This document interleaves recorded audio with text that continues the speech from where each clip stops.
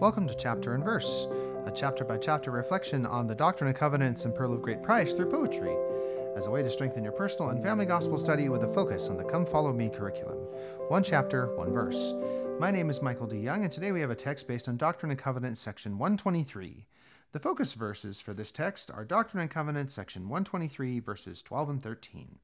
For there are many yet on the earth among all sects, parties, and denominations, who are blinded by the subtle craftiness of men, wherefore they lie in wait to deceive, and who are only kept from the truth, because they know not where to find it. Therefore, that we should waste and wear out our lives in bringing to light all the hidden things of darkness, wherein we know them, and they are truly manifest from heaven. And now the text. Many cannot find the truth. So many cannot find the truth, because they know not where to look. They do not hear the prophet's words, or read them in a holy book. The devil plants his dark designs within conspiring hearts of men.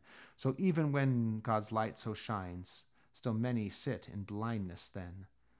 So many wish the truth to see, but they are kept in darkest night. They struggle from their infancy to glimpse the smallest bit of light. How urgently we then must tell our brothers, sisters, what we know, that they may then rejoice as well in what the heavens may bestow. Thank you for listening. If you like what you hear, please share.